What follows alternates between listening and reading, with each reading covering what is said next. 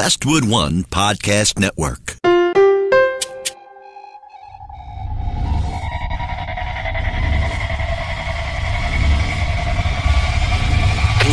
Team Never Quit.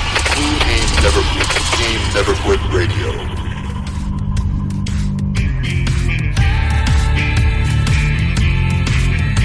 You ever think about quitting? It's the combat of life, hammering the snot out of you. Well, stand by, dig in deep, and get ready to get fired up with us. Welcome to the Team Never Quit podcast, the #1 podcast that inspires you to fight on.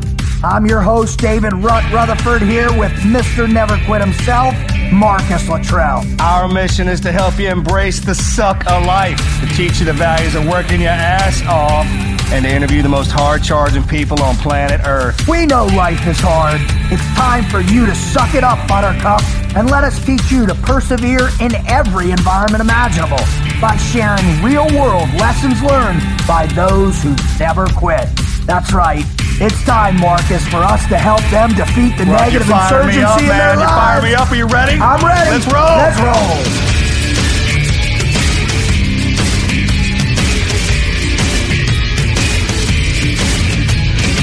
Do you believe in miracles, Marcus? Do you believe in miracles? I thought you were going to go through the whole thing, the whole one.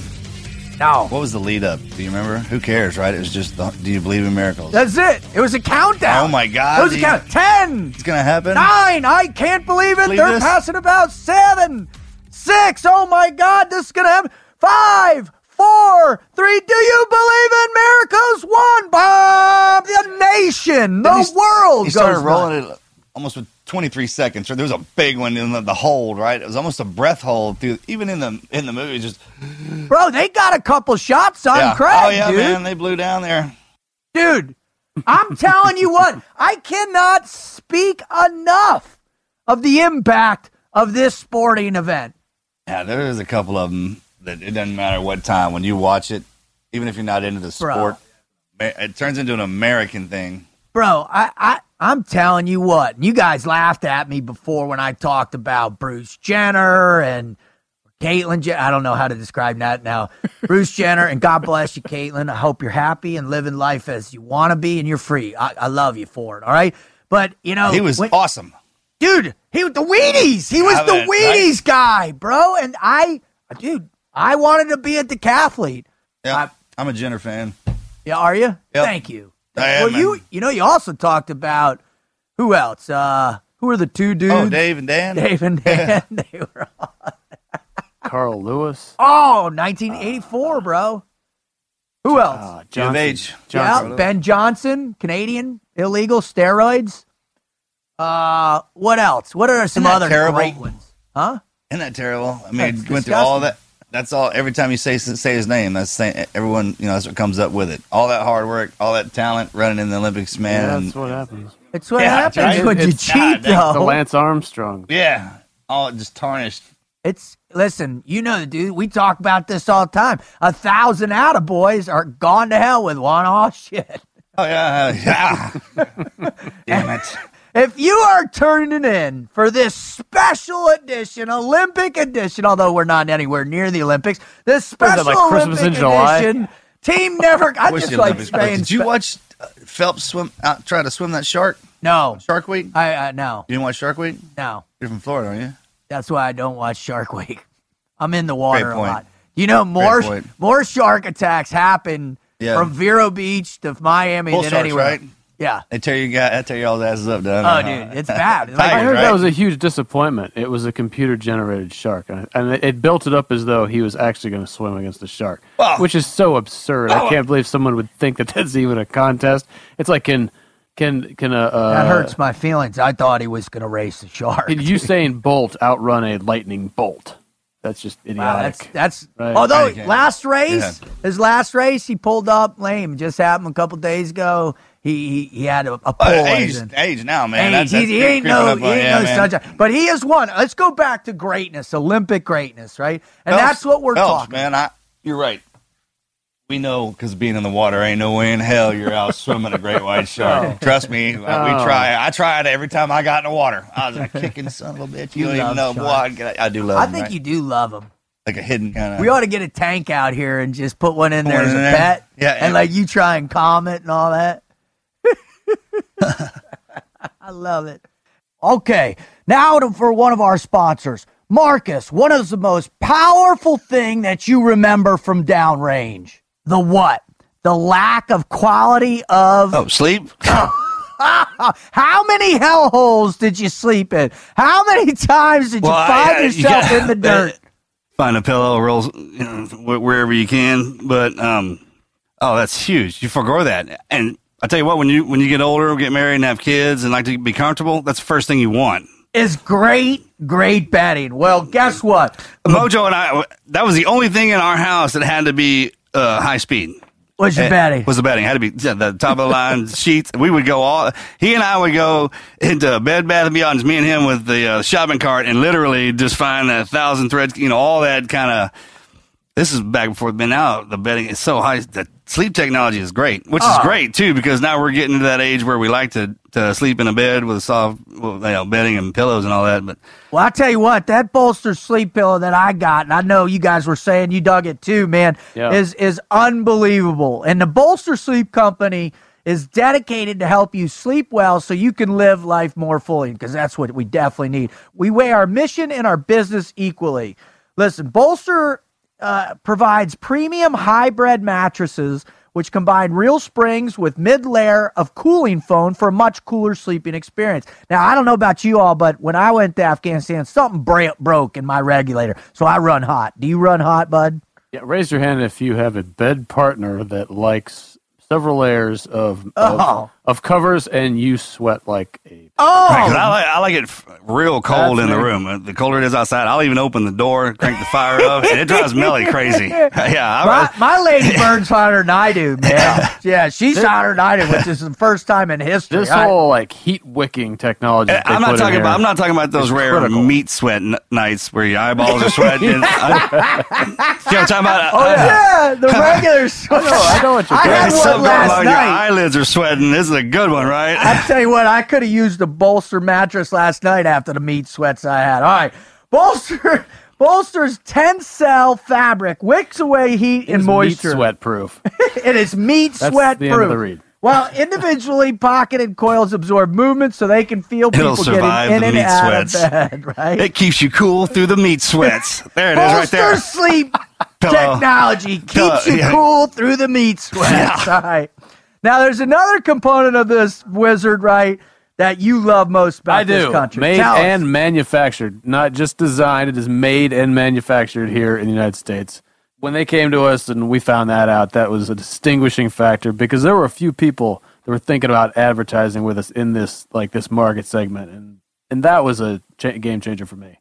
I put a lot of weight in that. I know you do. And there's another aspect of this country and their mission statement that really hits home for me. And it says, we are passionate about our mission, providing high-quality, hybrid mattresses and bedding so that we can provide scholarships and funding to vocational and technical schools around the world, right? And they do this down in Haiti, man. And I've done missionary work down in Haiti, and I'll tell you what, those people need all the help they can get. And Bolster, which is in the general vicinity of Houston, they're right around here, right near us, man. They are living this mission to the T. Now, here you go. If you make the switch to a restful night's sleep today at bolstersleep.com and use the promo code TNQP, you will get $125 off a mattress or adjustable bed. And it is Christmas time, and everybody wants a new mattress for Christmas. I know it. Everyone. Again. Particularly the meat sweat. That's bolstersleep.com, promo code Marcus. Meat sweats. No! Promo code TNQP. Promo code TNQP. I thought we were still doing the meat sweats. We just got fired. Promo code TNQP, and you get that $125 off. All right, let's move on. Are you going through withdrawals? Are you suffering from the meat sweats? If so. Oh, sweet Jesus. If you are turning in for this 1980 Olympic special edition of TNQ Podcast, if this is your first time on listening to us, we are super fired up that you're here. If you want to know more about what we do, who we are, go visit us at tnqpodcast.com. You can see why we're doing it, all the different shows. You can download them off there if you want. On top of that, you can also go to iTunes on any mobile device. You can subscribe to the Team Never Quit podcast, put us on play, on repeat, have us in your brains, and you will absolutely love it. I'm telling you. You believe me, Wizard? Hey, there's no greater drug than radioactive cocaine, and that's what you are, friend. Radioactive cocaine. How long have you been sitting on that one? That was Radioactive caffeine. Don't want to make it illegal. Radioactive Certainly, caffeine. we don't want it to be illegal. It has to be illegal because it can only exist in that. If you pass it out, right? That's tight, but I love it. All right, so if you're coming back for more, God bless you, man. We're so fired up. This is going to be a great show for you. You are going to absolutely love it. If you're from my generation, a generation before, then this is going to capture you right in your heart, man, because we have somebody coming on air today. It's difficult to describe the magnitude of this event in our sporting history, really in the history of our country, as it played out during the Cold War, as it played out, during a very trying time in history. We had a lot of negativity going on around the world, and the Olympics seemed to put all that together in this one culminating event of the 1980 Olympic hockey competition, which all came to a head when those young college boys from the USA,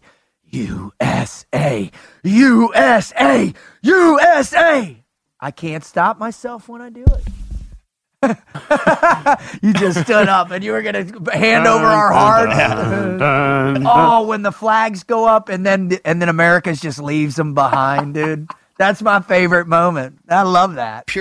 It's purely natural, man. When our country's doing something, like nothing else matters, right? It doesn't matter where you're from, how much money you got, what color you are, what religion you are. I mean, everybody's wrapped in their flags. Totally. You know what I'm talking about? Yeah. And when we win, man, you could have hated the guy next to you for all your life, man. Get in here. I love you, man. It's literally one of those where it sucks every one of your emotions in to win. Even the most pacifist, even the preachers, right? Why do you think it does, bro? And because we survive with each other. It's kind of like watching them go to war, right? It's the fight, it's the battle, it's all the hard work that all of the collective put in to prove that we do that. That we love this. I love That's it. what it's kind of all about, right? Totally, it's all about that. Well, listen, if you don't really know what we're talking about right now, we're going to get you. That's fine, because we haven't told you. Oh, my goodness. All right, ladies and gentlemen, we are welcoming to the show the goalie from the 1980 Olympic hockey team, Jim Craig, to the show. And this guy you're going to love him. I mean, he's got so much knowledge, so much depth. I mean, he's really interesting. But what we need to do first, Wizard, is we got to get him up to speed, don't we? Yeah, I think we need to tell this story because you read about this, and so many times you're going to hear this is at least the biggest U.S. sporting event of the 20th century, the greatest upset in sports history. Would you go ahead? I will. I appreciate it. I'm going to use the words here of Evan Andrews. By February 22nd, 1980, the U.S. hockey team had already become the surprise story of the Lake Placid Olympics. They had blazed their way through the early stages of the competition. Coach Herb's Brooks squad was the youngest Olympic team ever fielded by the United States. Nearly all the players were still in college, yet against all odds, they had advanced to the medal round and a showdown with the Soviet Union. Silver, right? It was a silver on that one? That's right. This was the round right before the gold. Compared to the American amateurs, the Soviet team was a murderer's row of seasoned professionals and stars in the making. Their lineup boasted top-shelf talent in wingers, excuse me if I don't pronounce this correctly, Boris Mikhailov, Valery Karmalov, and they had the world's best goaltender in Vladislav Tretiak. Tretiak. Wasn't that in a movie? I think that was in The Saint. Yes. I remember that. In The Saint. Like most Russian teams, the 1980s squad had a habit of scoring early and often, overwhelming opponents with their skating and surgical puck handling. In 20 years, the United States had managed to beat the Soviets only once, when they had pulled off an upset win in the 1960 Olympics. Since then, the red jersey juggernaut had won gold in 4 straight Winter Games. Only 2 years earlier, Coach Brooks' U.S. team had received a 10-3 drubbing by the Soviets during an exhibition match at Madison Square Garden. Quote, "It was hard to even warm up."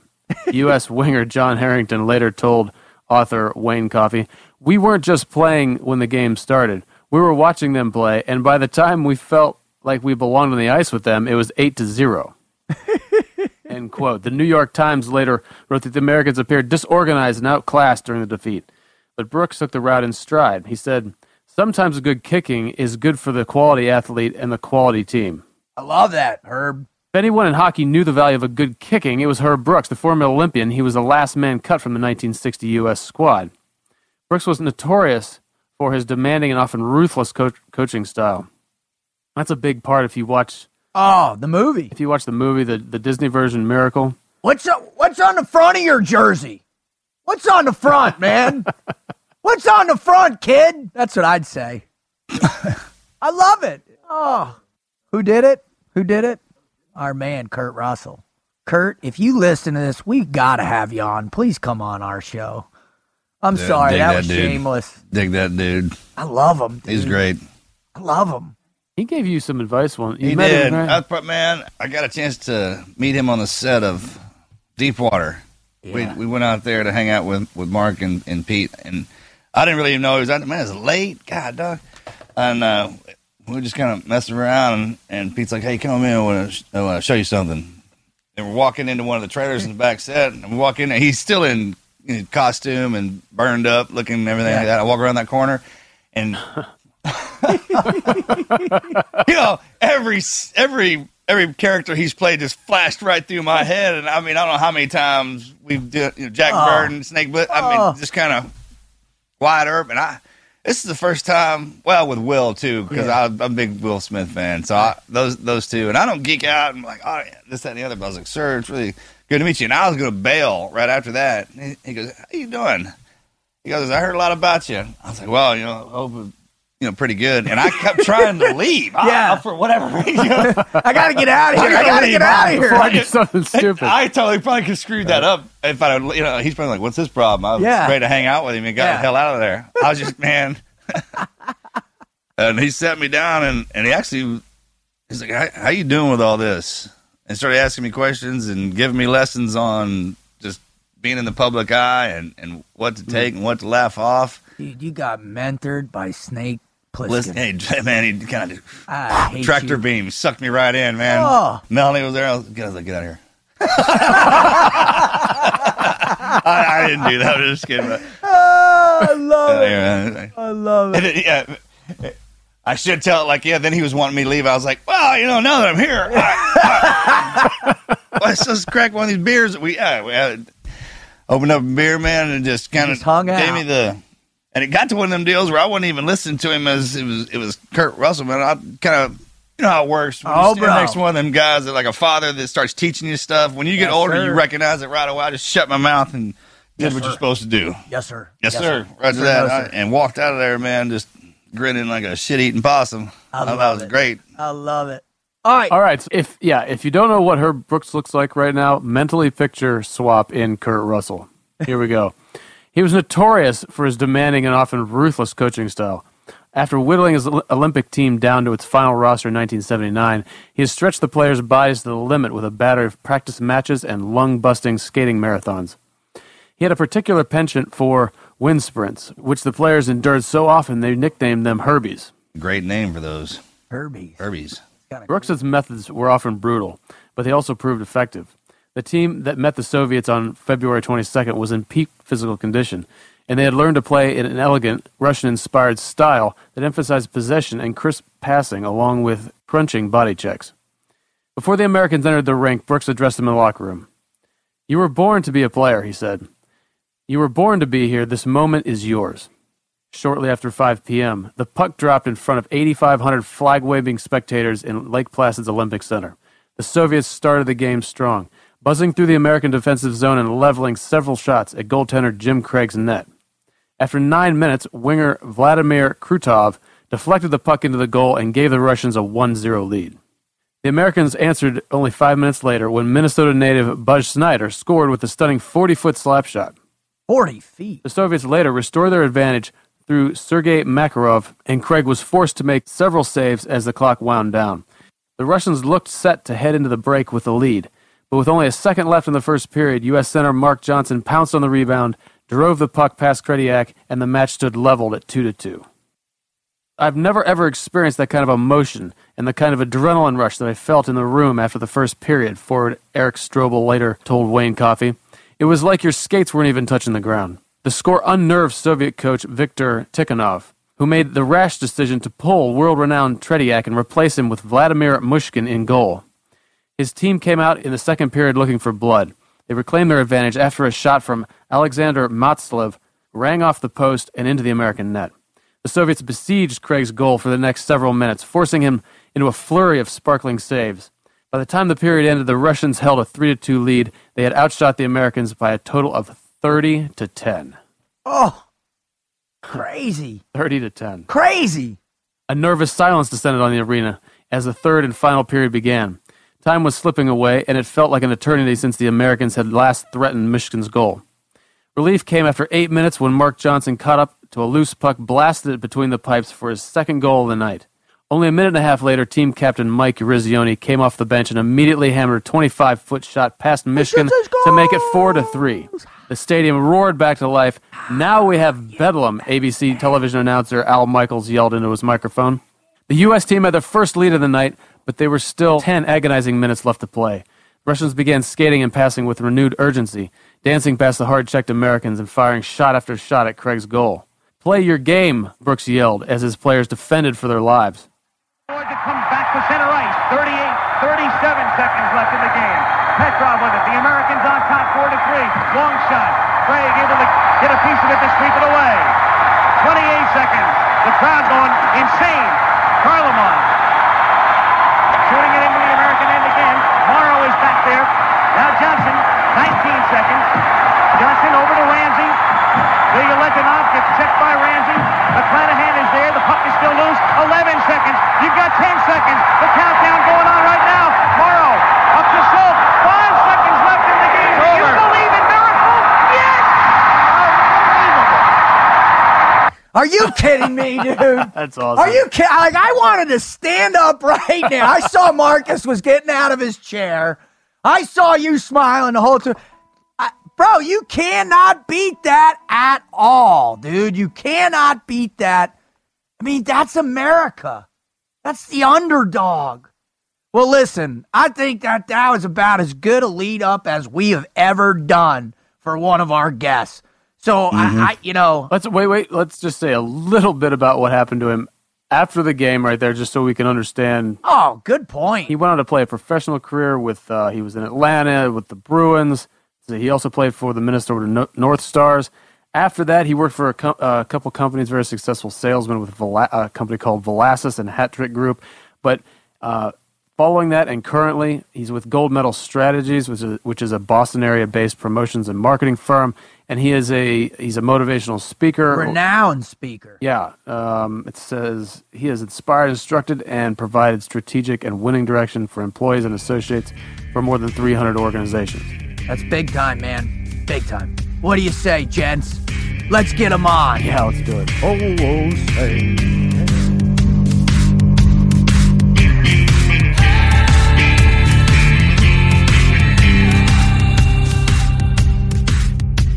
USA! USA! USA! And don't give me those looks, you two. You know every time we get that on, I have to bring it out. It's in me. It's percolating in every orifice in my body and every proton and electron in my whole existence, man. And today, listen, where I first learned that, where I first really felt it come out of me is embodied in the man that is on with us right now. Do you feel me, brother? Do you feel me? I got it right. I feel you, man. From there, I think we're all feeling it.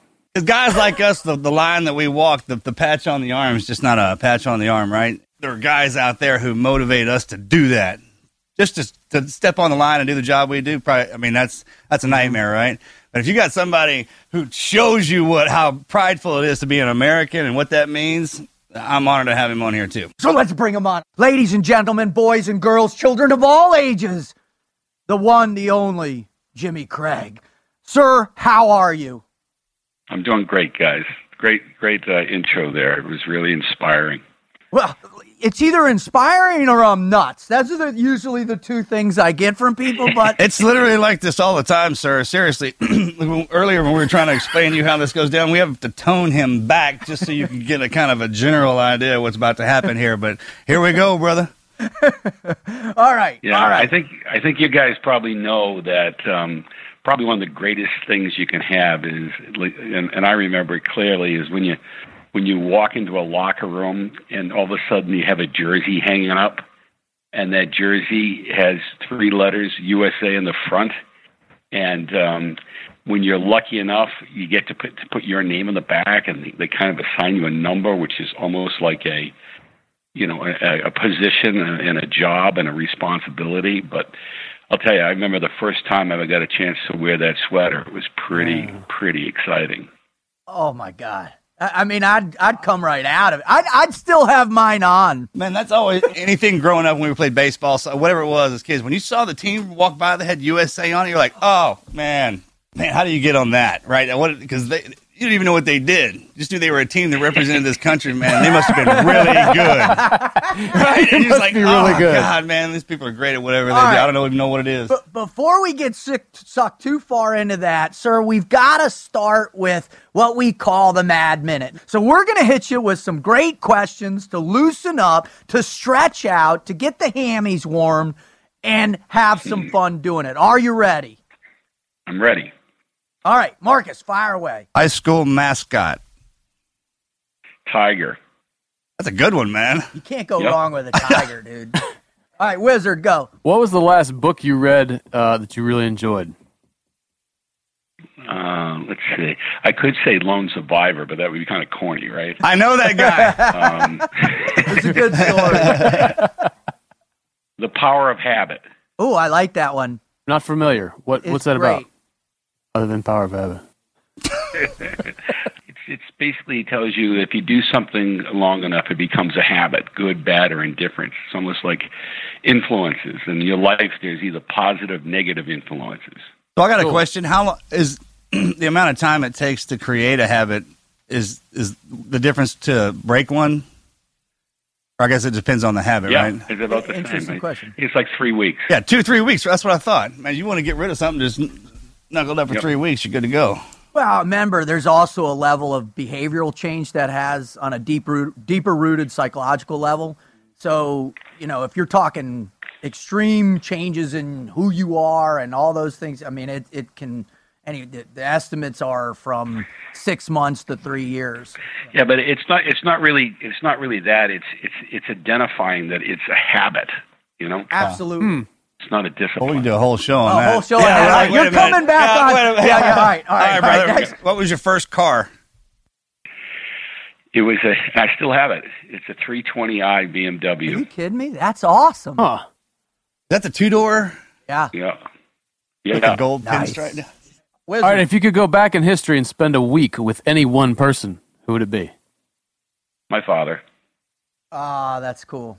That's I was lucky enough to have him be my best man at my wedding, and my son got married last year, and I was his best man. And it's really funny and you guys know this better than anybody, but when I always tell people there's no loyalty in leadership, and what happens is when you're a father and you have a son, you have to be their father, not their friend. But when they get older, they can become your friends, and it's nice when that transitions. And so I'd like to go back. My father said that same thing to me. He goes, "I'm not I can't be your friend. I'm your father. You're the only two I can't be a friend to." And he was great to all my boys on my crew. Loved hanging out with him, and it's so true. As when I became a man, is actually when everything kind of leveled out with us. Yeah, for me, the big pivotal moment is when I got my Trident, and I gave my first Trident to my dad, and I said, "Dad, this is for all the support you gave me for all the years." And And it was in that moment that you made that transition where that mutual respect kind of was established. Really cool moment. You know what I love about the SEALs is you realize that the accomplishments that you make are not individual, they're collective. But not only that, it's through other people's sacrifice. And you seem to seize the opportunity. So I've always felt the connection that the reason we are where we are and we do what we do is because we took advantage of other people's sacrifice. Amen. Absolutely. I never knew I was special until I joined the Navy. And they told me I was. It's got Special Forces right across the deal there.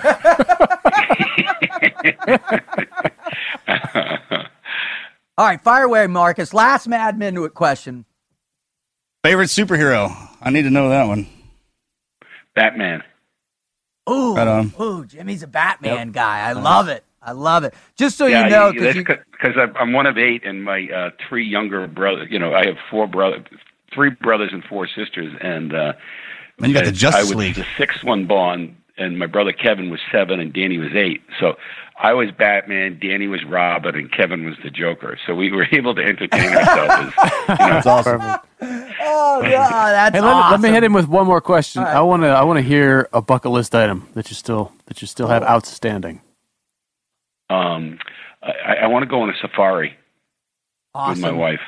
Very cool. I can lay out the best places to go, brother, man, in South Africa. I mean, those things are... You spent a ton of time over there hunting, right? I hunted for right when I got out. That's what I did. All right. 5 or so years, man. I can hook you up with that. Awesome. All right. So that's our mad 10 minutes, as everybody kind of points out to us. But the reason we're here, sir, is for one main reason, is our listeners come to our podcast religiously and are devoted followers because they're here searching for some type of spark, some type of story that will ignite something inside them so they can go out and have their greatest never quit moment. So they can forge a never quit mindset and build a team so they can experience life like our guests have. So without further ado, sir, could you please share with our incredible fans, our incredible listeners, your greatest never quit story or stories? Well, it probably hasn't happened yet because in life, you have to reinvent yourself so many different times. And, I always think you never quit starts with a dream. So you have to have enough courage to dream that you're going to do something. And I think there's a big difference between dreamers and dreams, because a dreamer just wants somebody else to do it. But when you're actually dreaming of doing something, so I think the first time with me is, I had 3 dreams when I was a young boy, that I was going to get a full scholarship to college, I was going to become an Olympic athlete, and I was going to play in the National Hockey League. And all those dreams came true because I told people what they were, and they helped me by either holding me accountable or whatever. But along the way, there was a lot of times that you didn't think that was possible. And I remember the first time when I was in high school, I was 5'3" and I weighed 130 pounds going into my senior year in high school. Mm-hmm. And nobody believed in that dream that I had, that I was going to be a full scholarship college hockey player. But, in life, you get mentors. And, these people realize that you don't win with talent. You win with people. And great coaches and great mentors see what's inside people, and they have the ability to inspire them and pull that greatness out of them. Amen. And what was really funny is here I am, 5'3". I go to Boston College because I was from New England and Irish Catholic, and I just remember the coach saying to me, you're a fine young man, but you should stick close to home. And then I went to a Division II school, another Catholic school in St. Angela's, and the coach there says, you're a really nice young man. You should stick close to home. And then I ran into this guy who his name was Neil Higgins. He was an All-American goalie that tried to play professionally out of Boston College. And he got his first coaching job.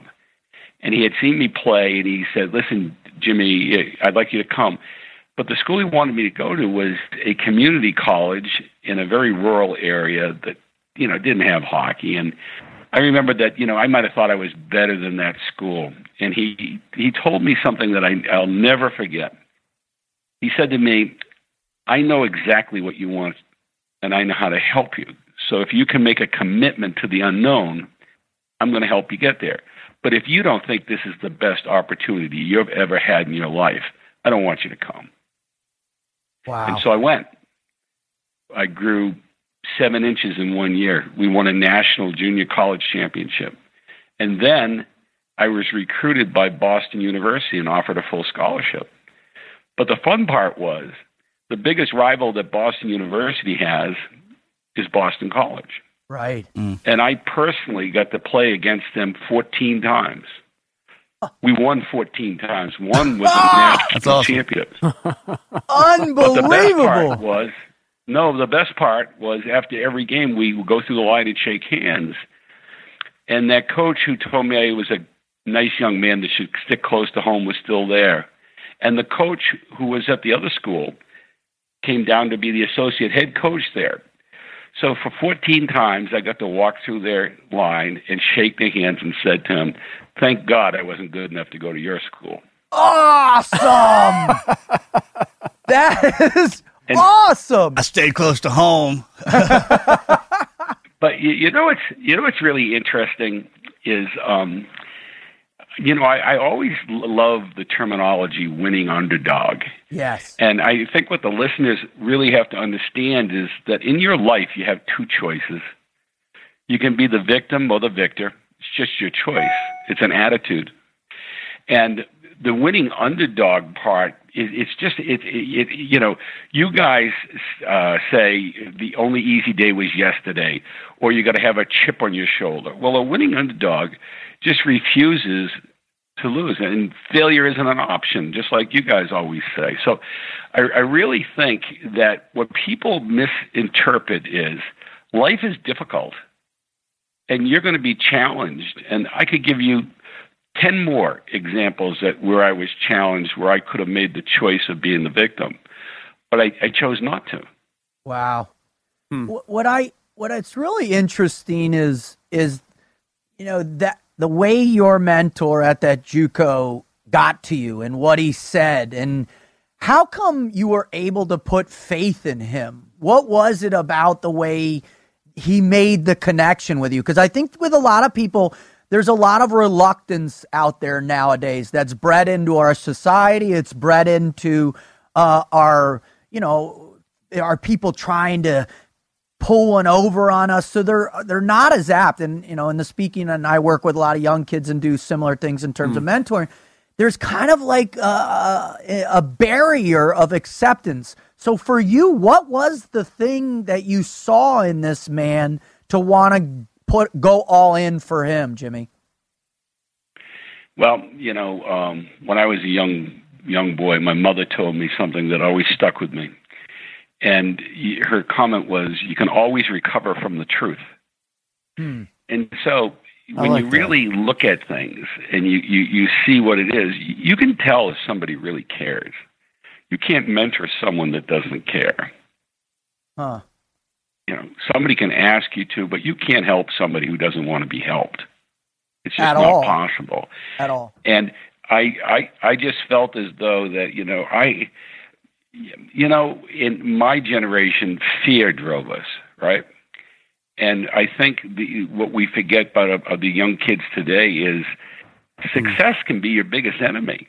And, when I was growing up, we didn't have a lot. And so failure was something people were used to, so you kept trying and trying. But when you're expected to win and you're expected to do well, the kids today, that's an awful lot of pressure. And people who haven't been in that situation of the person who is expected to do well and, bred to be well or came from a family that does well, those pressures are just as bad and just as overwhelming as somebody who comes from nothing. Interesting. I agree for sure.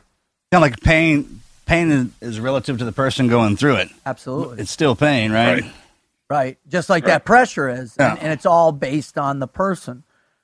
All right. Once and I'd be remiss if I didn't try and lead the direction of this towards, obviously, being on the United States Olympic hockey team, but staying in line with your never quit story and being recognized, what was the next stage for you and your growth, not only as a player, but also as a member of a team that was challenging? So as you guys were selected and came together in the various egos, what was going through your mind and all that?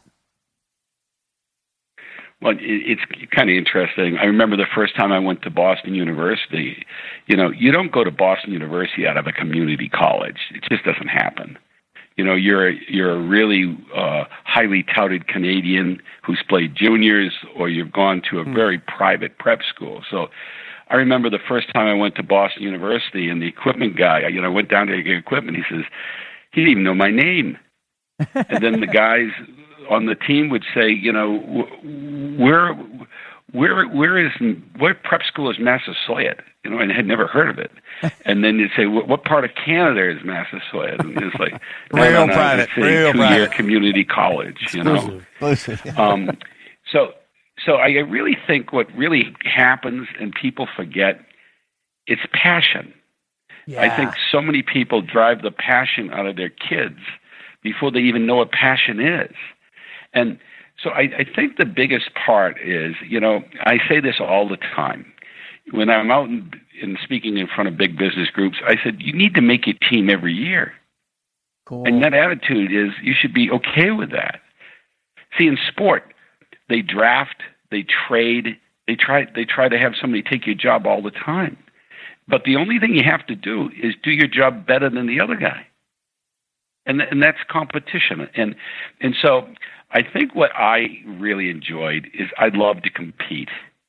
It told me a little something about myself. When I was nervous, it was probably because I didn't prepare properly. And so I don't know if this is one of your sayings or not, but I always say, as long as I'm prepared, I expect to win. Absolutely. And, and a guy asked me one time when I was playing, goes, when you were playing the Russian, you were afraid to lose. I was never afraid of losing. I never thought of losing. And I think what you guys know probably better than anything else, you have to be part of something bigger than yourself. Amen to that.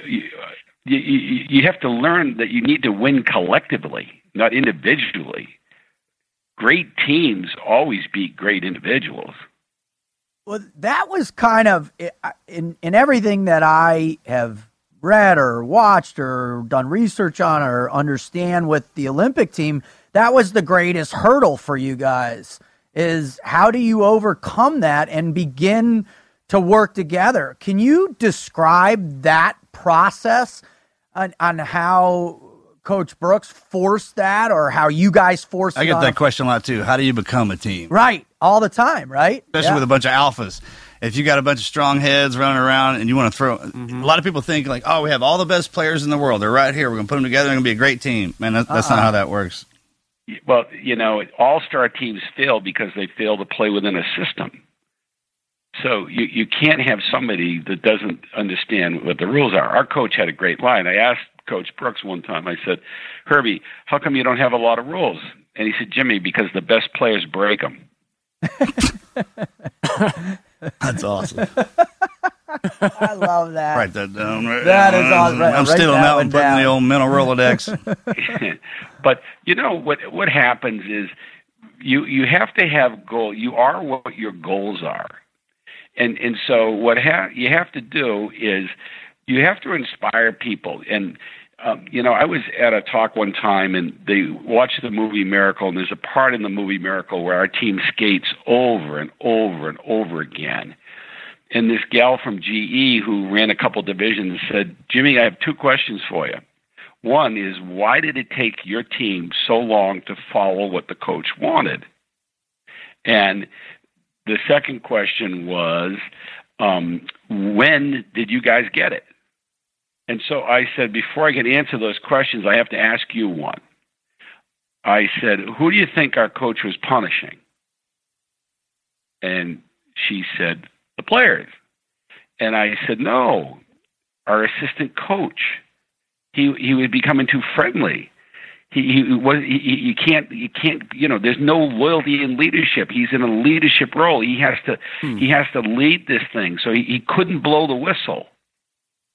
He didn't like that part. So he was making him stronger and better in a leadership role. He was developing not just his players, but also his coaches. And then she said to me, and I said, follow our coach. I said, we didn't follow him. We believed him. Yeah. And so you can't go risk your life just because it's a cool thing to do and there's a high or it's exciting or whatever the hell it is. You do it because you believe in the men or the women that are part of your team, and you accept the fact that you've been put in this position because the mission is that important. Absolutely. So you realize this is bigger than yourself. This is something bigger than yourself. And you accept that responsibility. What made Coach Brooks so believable? Well, he had played. He had failed. He was the last player cut in 1960. He went on and he played in 2 different Olympic Games. I mean, I'm about done with a book called We Win, which really explains why what we did was not a miracle and all the preparation that Herb Brooks went into. He studied the Russians. They were doing overspeed and disruption training. They weren't only doing it physically and mentally. I don't know if you guys ever tried that Espresso bike out now versus the Pelotron, right? Yeah. The Espresso bike makes you steer it, take a look at it. It gives you a ghost. You have to compete against yourself. It's everything that a competitor needs. It isn't about singing, standing up, dancing, and having a good time.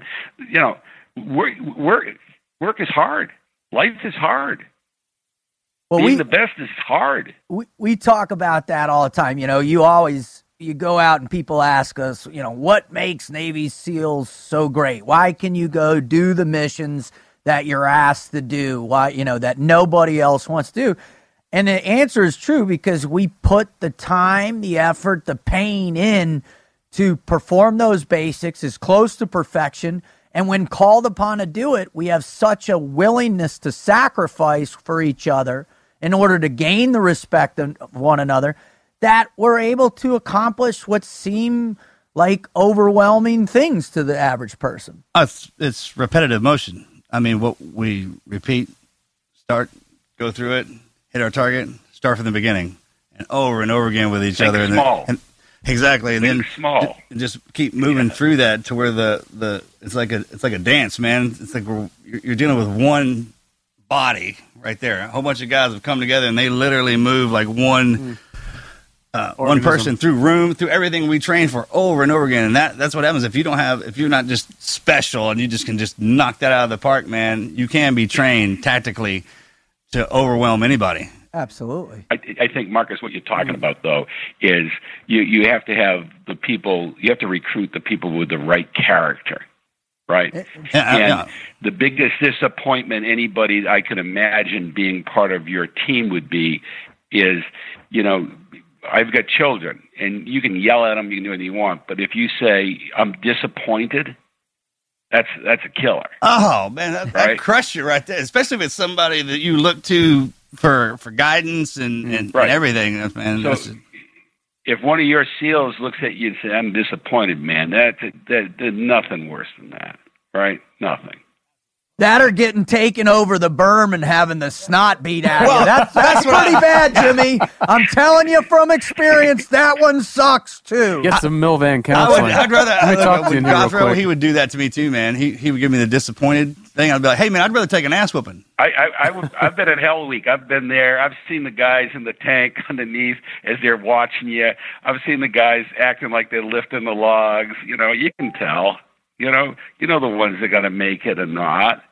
I mean, you look at it now, you know, I have a whole thing in my book called Managing Through Ego and Conflict, right? You know what ego is? What is ego? it? Swagger.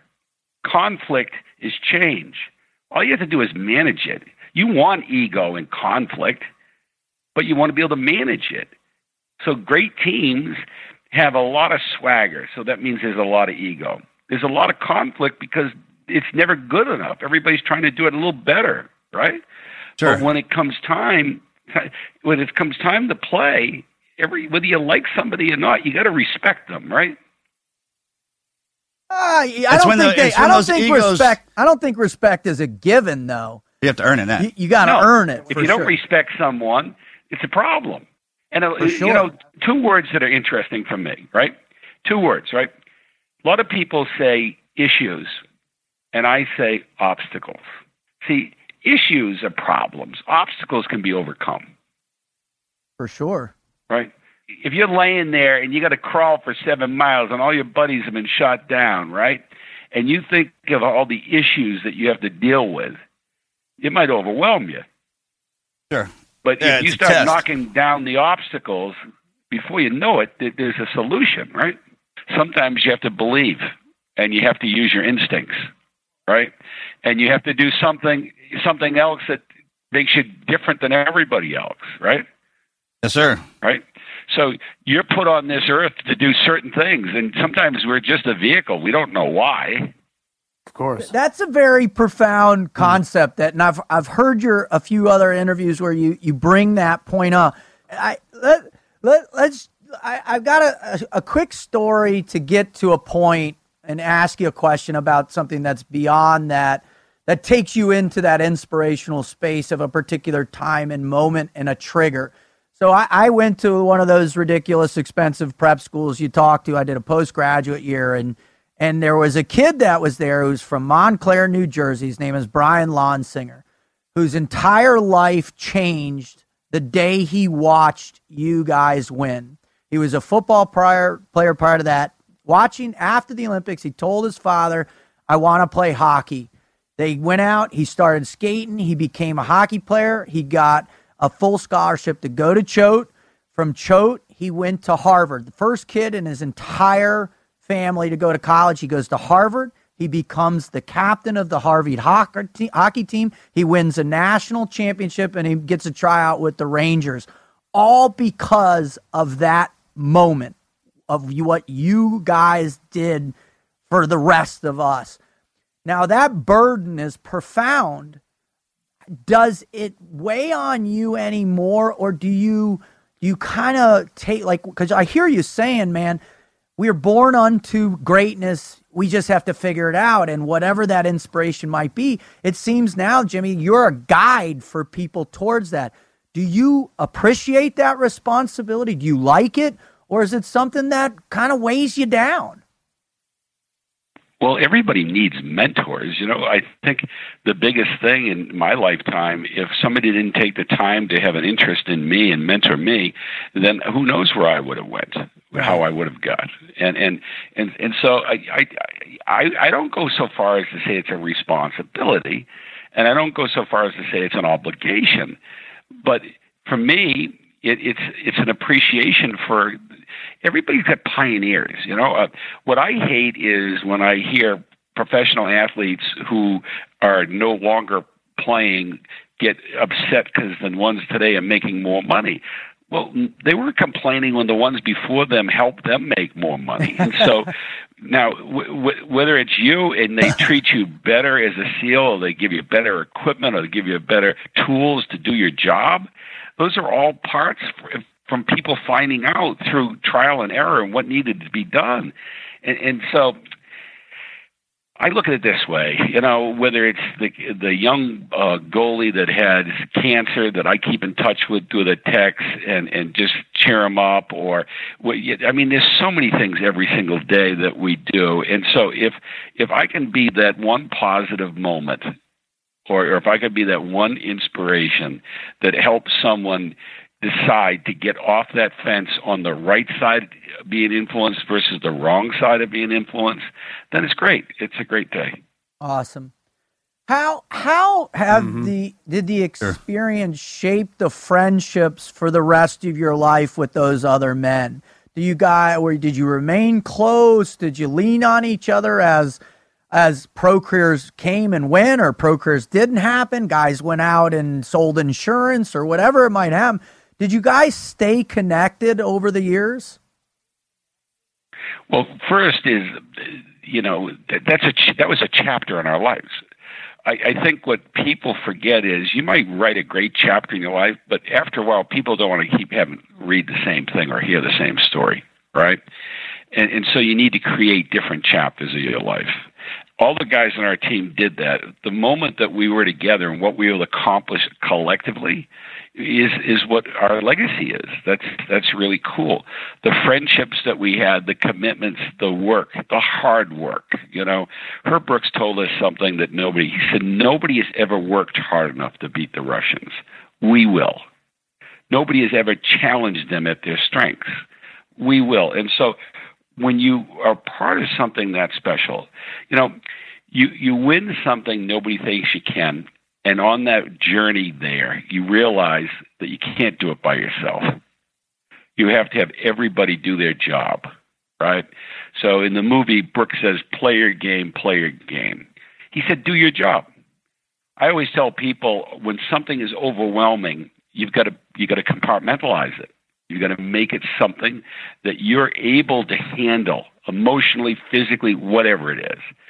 So for me, when we played the Russians, I just thought playing the Russians would be equivalent to play 3 games against any other team. 1 period against them would be like playing a game against someone else.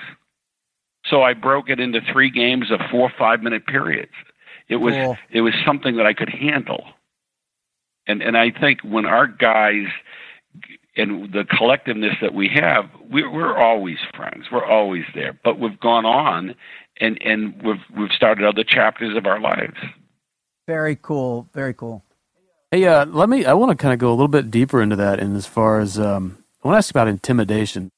At least in the movie and what we've read, there was the element of you were playing professionals. These guys were legendary, players.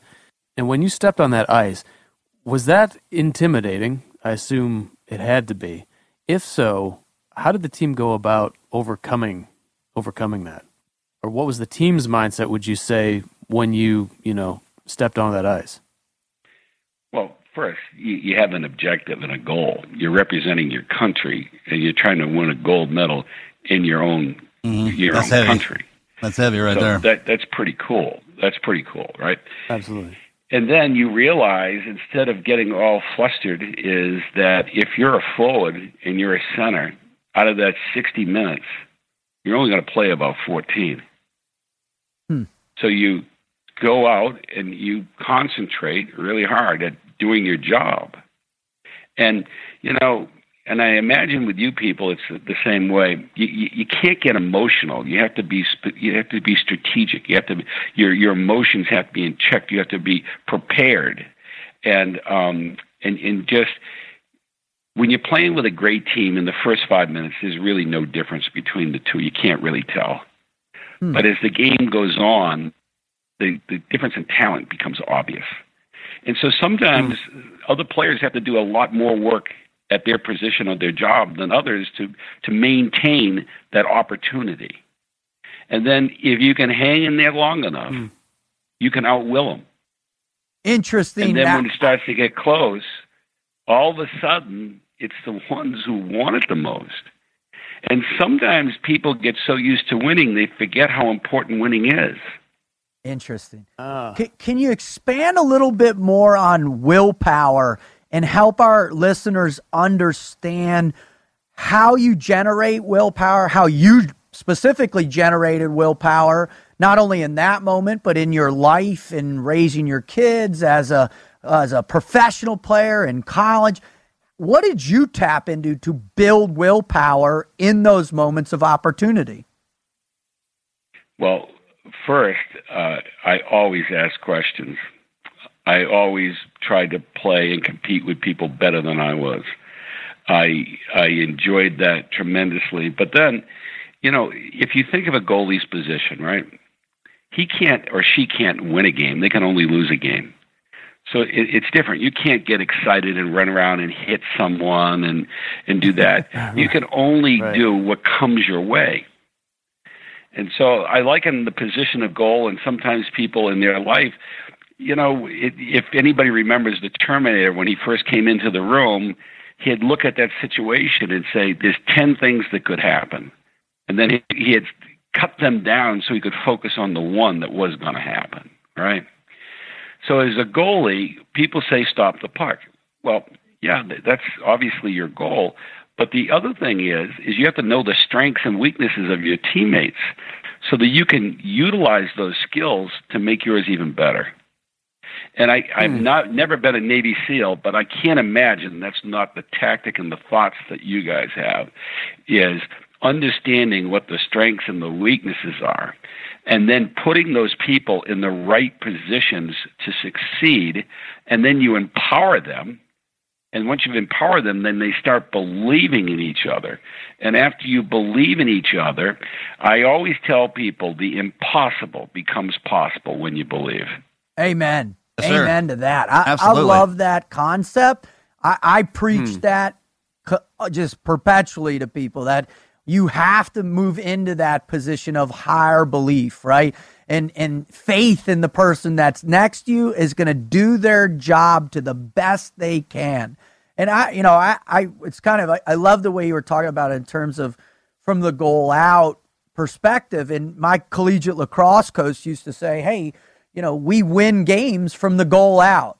And a concept of a great fortified plan and of defense moves into a more strategic offense, and really being able to capitalize on the other team's weaknesses as well, too, man. I really like the way you described that, sir. All right. Well, the part that I think is important, too, that I think people need to understand is, you don't have to do anything more than what you're capable of. But what really kills teams is when you're not doing what you're capable of. And what makes teams special is not only do you do what you're capable of, but when called upon, you do even more. Huh. Are you saying that based on that higher level of belief in your team, your teammates, the overall purpose, i.e. being on the Olympic hockey team, when you're called to arms, so to speak, that passion, that purpose, it actually can elevate your performance threshold? You can go an extra couple notches higher? Well, if you got that, if you recruited that right type, but when you really get to that elite, they're there. You see it. They have it. You can't describe it. You just know what it is. I think what you're talking about is it's a whole lot of details that you can't necessarily define. It's the conglomeration of all these things that's what this it is. You sense it, even though you perhaps cannot objectively define the difference in each all of these little qualities. I think that's the case. You can tell when someone is on point without actually seeing a full spectrum of their performance. I agree for sure. You're spot on with that. One of the wild things, and one of my biggest heroes in sports is John Wooden.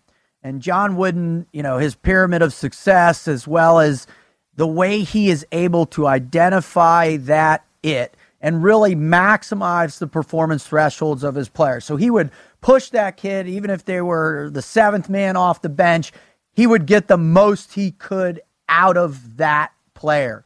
Was Herb Brooks like that? But you know what people forget, right?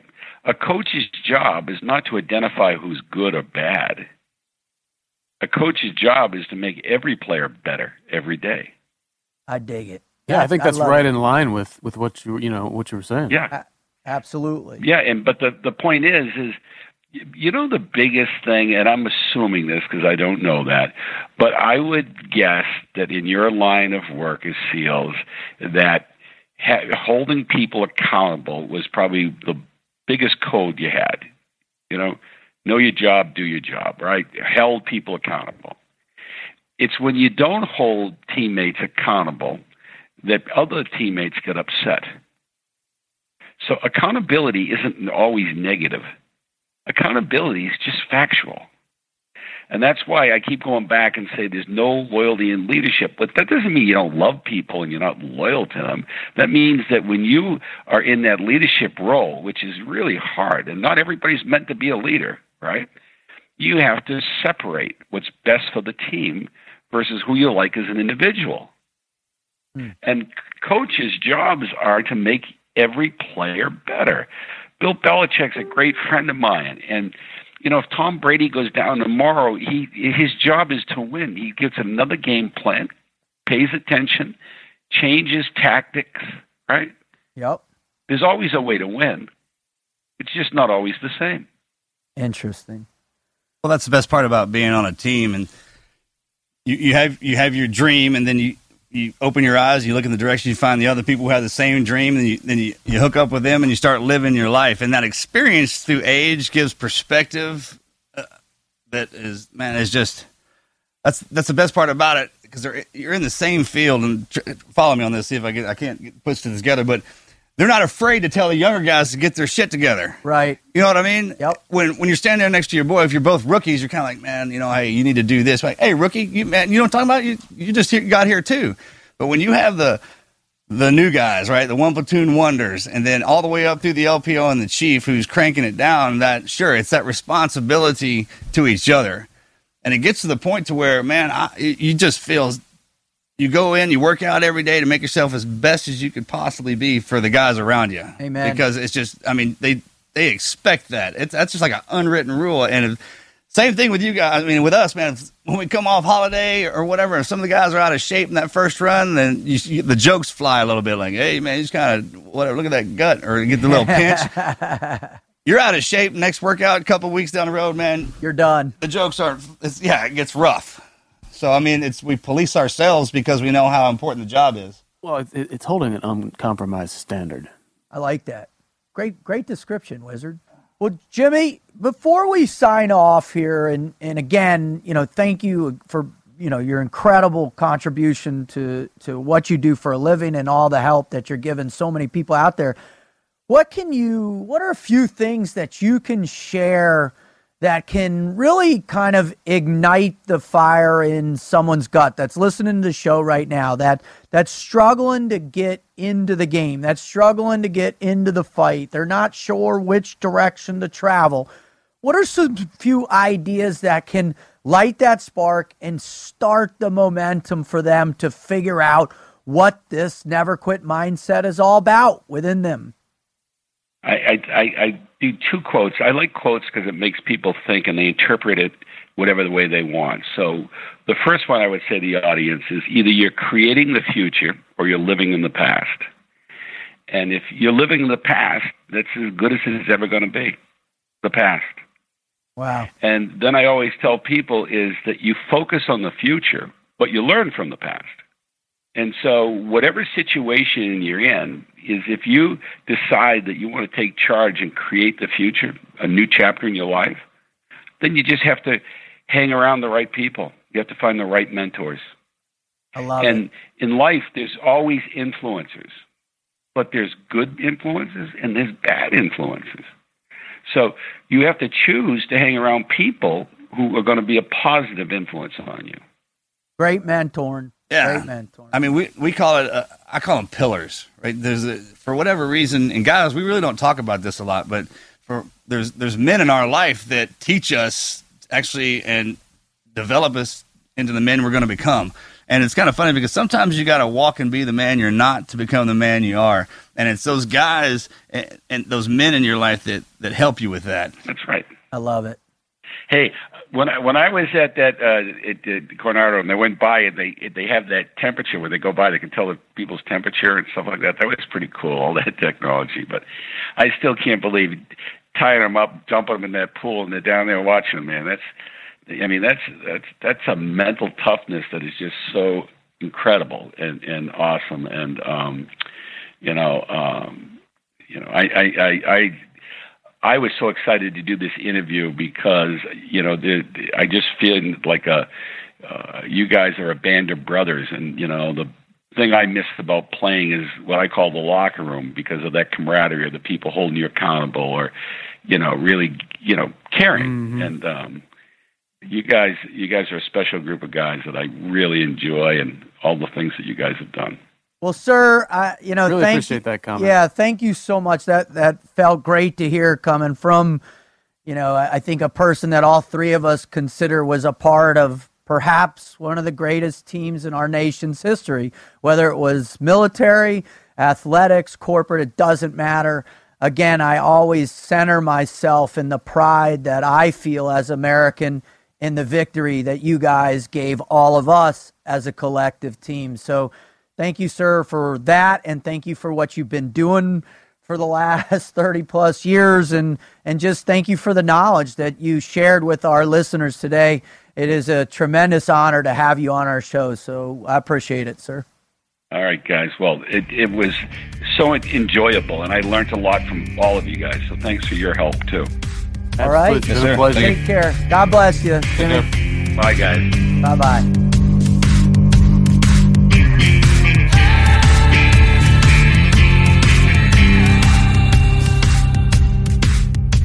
When you hear him talk about that space, like fire in the soul, I mean, when you hear him talk about mentors and you hear him talk about a collective, from my interpretation, right, of this one event that changed the course of his life, all the lives of the people on that, the lives of people that have gravitated towards that event, you start to hear, my gosh, yeah, it was just a little blip in his life. It was just a chapter, and there have been many a different, but man, what a profound chapter. I mean, the depth of what he was sharing and the certainty with which he shares it, I mean, that's powerful, I love the encapsulation of the whole story in regards to team. From the formation of it through like the metamorphosis into an actual team, and then ultimately, I mean, everybody likes the happy ending, right? Well, the best. So it's the best thing about the Olympics, man, is we get to celebrate when our guys win. We get to celebrate like we won, but we don't have to go through the pain and learn how to do it. You know what I'm talking about? Like he's automatically on the team. And we get the spirit. And they won and they were screaming and yelling, so was I. And it was just the movie. When I was a kid, I didn't know what was going on watching it. Everyone else was losing their mind. But that's the great part about the Olympics, man. It doesn't matter what they're doing. If they got our flag on, you're like, oh, dude, I love that. My girls, the gymnastic girls, man, I get fired up when they get on the, because they train right next to the house, man. You talked about it in the Missy Franklin interview. So when they get out there and go to work, I get fired up, man. That's got to be the coolest feeling, man. Throwing that USA on and going over there and representing the pride you feel wearing a uniform and representing something that's bigger than yourself. That's huge. Right. I'm just so stoked, man, because, you have a guy like Jim Craig on, he's able to encapsulate his experience on a grander scale for people to be able to consume, to get going in their lives. And hopefully if you're listening, if your first show listening, we just can't thank you enough for joining us. If you're coming back for more, thank you so much. We really appreciate you. Without you, there's no way we would be able to, have the partnerships that we do. Most importantly, our being a part of the Westwood One podcast network. Thank you so much, Westwood One, for allowing us to join your team. We're so appreciative of you guys. Now, what we want to do is just thank one of our sponsors, man. And this guy's Whoop, we're so excited to have them a part of us. Whoop is the human performance company that transforms how athletes understand their body and unlocks their inner potential. Designed for the 24-hour performance lifestyle, Whoop has built a system across hardware, analytics, and community used by the most elite athletes in the world to positively change behavior through actionable recommendations. The Whoop Strap 2.0 provides teams and individuals with a continuous and personalized understanding of recovery, strain, and sleep. Studies demonstrate Whoop can reduce injuries, prevent overtraining, improve performance, and improve performance. Join the best athletes in the world and learn more by visiting Whoop.com. Now, gents, all of us in here recognize the power of monitoring the details of our performance, right? I mean, Marcus, we learned about it in 18 Delta. What about heart rate and everything else? Oh, pulse rate, pulse pressure. It's amazing how far the technology's come back from the day when it was two fingers on the and your old carotid, right? Right, and watching the old wrist there to around the chest, and now it has all that encompassed because a lot of stuff you couldn't wear while you were asleep or in the water or anything else. So every generation that comes out of that tells you more and gives more. And thank God for Whoop, man. I just started wearing mine last week, and already the data that it's showing me is incredible. Now, Wizard, you also have some information that you believe is pertinent to all performance. Yeah. You know what's really cool about these wearable fitness trackers, particularly something like the Whoop, which we've been running around here for a little while, is that it takes a lot of that guesswork, the subjective nature, which can be really, it runs directly contrary to being efficient and really getting the most out of your workouts. I mean, it's something that affects pretty much everyone. If you're not able to get objective, defined data that is going to show you what you're accomplishing when you're working out, or even in recovery, which, you can wear the Whoop 24 hours when you sleep, then you can't really achieve and maximize your time, your efficiency in your workouts. And I think that's a fantastic advantage that people should be taking advantage of these days with something like the Whoop. I'll tell you what, one of my favorite also aspects, and you can find all kinds of information. They had a group of our brothers, Navy SEALs, that did this incredible race. They skydived into the ocean, swam a couple miles to the shore, and put on plates and did a 100-mile run in under 24 hours, all while wearing the Whoop strap. Their whole experience is online. You can check it out. All right, here you go. Over the holidays, man, visit Whoop.com and take advantage of the special annual membership and save 20% off per month off the standard membership. That's 20% per month off the standard membership. And if you drop our promo code TNQP, you're going to get the first month on us. Go to Whoop.com. All right. Thank you again for showing up. We really pleasure to have you on. If you're back again, we love you. We appreciate you. We hope you took even more than you did the show before away from Jimmy Craig. And we hope you understand that, life is going to be hard. I mean, that's a reoccurring theme with all of our guests. But if you just put forth the effort, you can find that little bit of gold, right? You can find that little bit of gold that keeps you going, that experience, that drive to recognize that, hey, there is a space down the road where I will fulfill a goal and then be able to set the next goal and keep going in life with the never quit attitude. And we really appreciate that. So what we like to do at the end of most shows is we always ask that our listeners, if you're up for it, to send in your greatest never quit story. Really one that comes from the heart, or somebody that you truly love and care about, a teammate, send in their story. But we got this, I don't know, what was it, a couple days ago? Yeah, this came in just a few days ago before we decided to record, and it's heavy. I mean, well, you're going to hear it. In my estimation, this is why we do this show. So let me start out. This is from Matt. I wrote in last year about my never quit story, but I wanted to write in again. Not so sure you guys can share this on the podcast, but instead I'm writing to say thank you just to you three. I lost another friend to suicide the other day, making it the third friend I've lost within the last month and a half. I've had multiple injuries that have transformed into constant chronic pain, along with the fact that I am seeing double since my 5th eye surgery in May didn't work. I have a job that I absolutely hate, and I'm only going because it currently pays the bills and I haven't found another option yet. Long story short, I almost killed myself a month ago. I was tired of all the pain and seeing double, along with just letting the demons from my past take over from all the other setbacks I've encountered in the last several years.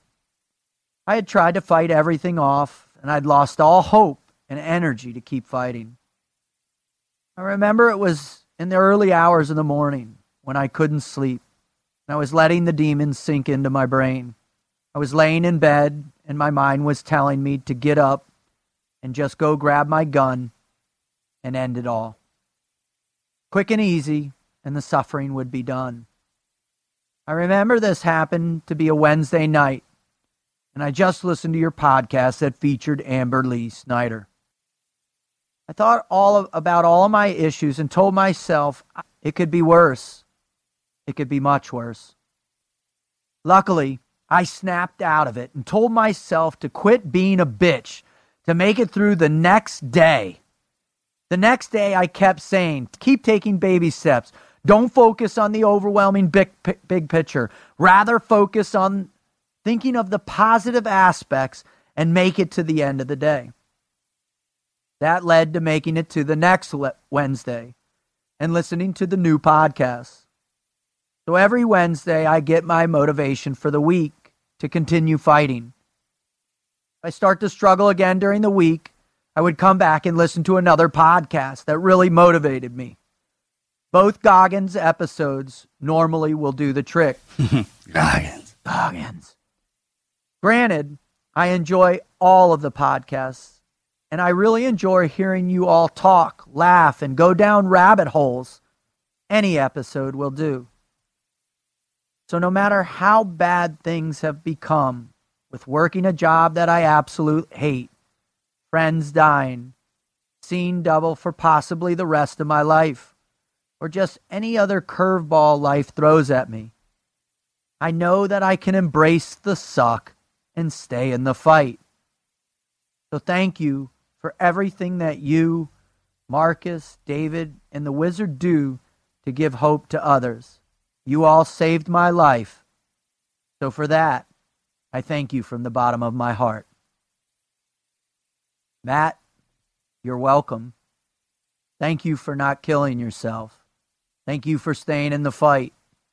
And thank you for having the courage to write in.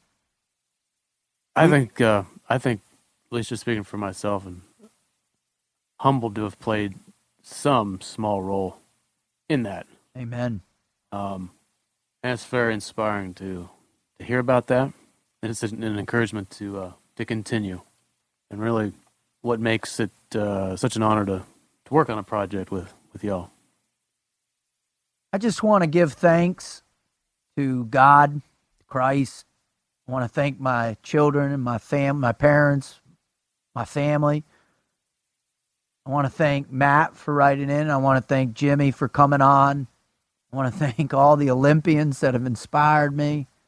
But most of all, I want to thank the two of you, because what we're doing is affecting people's lives, and it's an honor to sit across from you and to share this with you and be a part of this with you.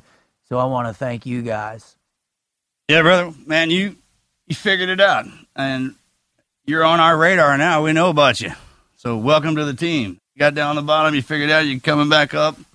I get that pain part too, brother, and the double vision with the eye surgeries, man, those are brutal, aren't they?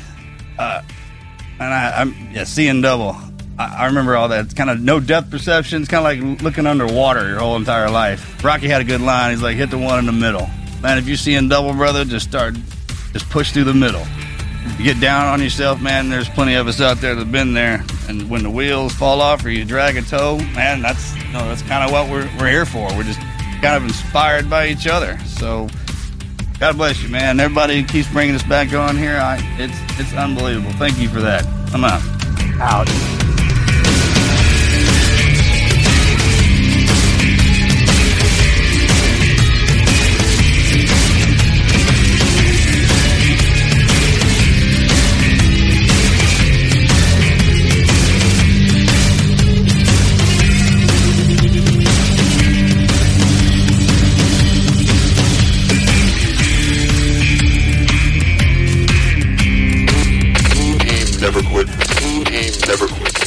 Never Quit Radio.